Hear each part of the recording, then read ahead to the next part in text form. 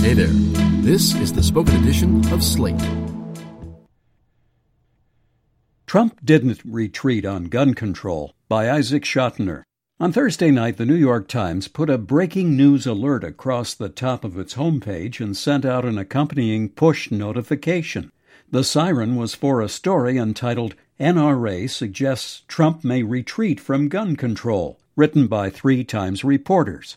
It began, the top lobbyist for the National Rifle Association claimed late Thursday that President Trump had retreated from his surprising support a day earlier for gun control measures after meeting with NRA officials and Vice President Mike Pence in the Oval Office. The fact that the president himself, before the piece landed, had tweeted, "Good, great meeting in the Oval Office tonight with the NRA," only seemed to confirm that the participants had found common ground.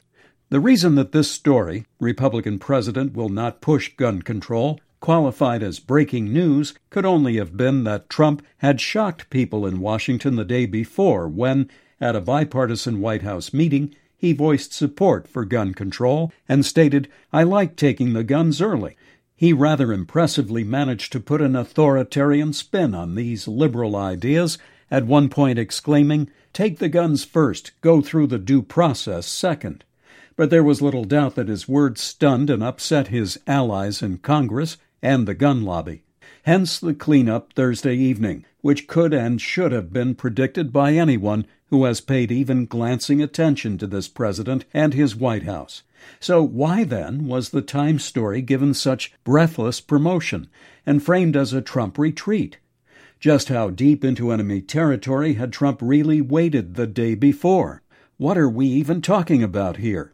Just to recap, on Wednesday, Trump, via a word salad, endorses gun control, and does so while making clear, as in this priceless exchange with Senator Dianne Feinstein, that he is completely uninformed and uninterested in the subject at hand. The Internet briefly loses its mind at the admittedly fascinating spectacle of the clueless president abandoning his base for several minutes.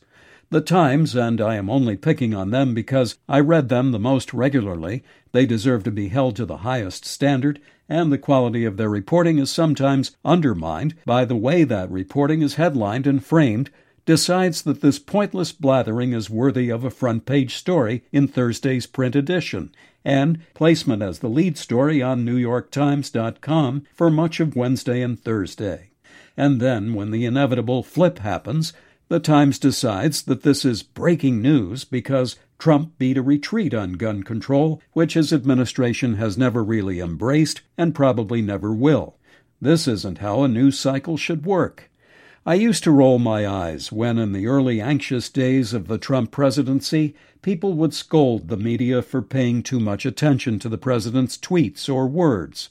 He was the president, after all, whether anyone liked it or not. His words could set off an international incident, alter foreign relations, and stoke bigotry.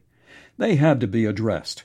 But what we have learned over the past 13-plus months is that Trump's babbling on domestic policy is usually irrelevant, and reporters and editors should treat it as such. Part of the reason that this gun control dance was so predictable was that it was what Trump, still living in a television-saturated fantasy land, would surely identify as a rerun. Back in the innocent days of early January 2018, the president hosted a meeting at the White House to discuss DACA and immigration issues more broadly. He expressed a desire for a solution to the former and essentially stated that he would sign the type of immigration bill that Democrats would vote for. The press went into a tizzy. It was the lead story across the country, and questions were raised about whether Trump's base would swallow this flip-flop. And then, within a couple days, John Kelly made it clear that the president's words meant nothing. There would be no comprehensive immigration deal without major concessions from Democrats. The party was over. And now here we are again. It's not that Trump's blather doesn't matter. When he, say, attacks the Justice Department, that is in itself newsworthy. When he retweets bigots and racists, he is playing into and exacerbating an atmosphere that has real-world consequences. The same could be said of his brainlessly aggressive posturing toward North Korea.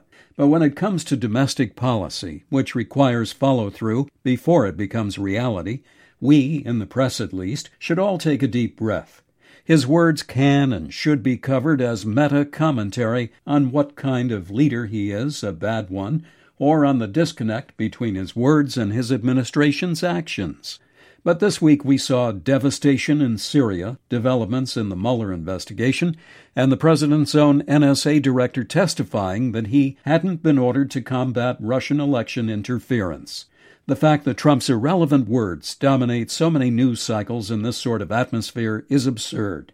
And the fact that we cover them as if they were true, as if he really was going to take away people's guns and then really had a change of heart, is even more so. Earlier Thursday, before Trump's meeting with the NRA, the president vowed to place tariffs on steel and aluminum imports. As the Times reported, in a hastily arranged meeting with industry executives that stunned many inside the West Wing, Mr. Trump said he would formally sign the trade measures next week and promised they would be in effect for a long period of time. Trump has been complaining about steel for years, but the move caused consternation in the White House. According to a different piece in the Times, there was a chance that Gary Cohn would quit if Trump went through with his action. Why the if?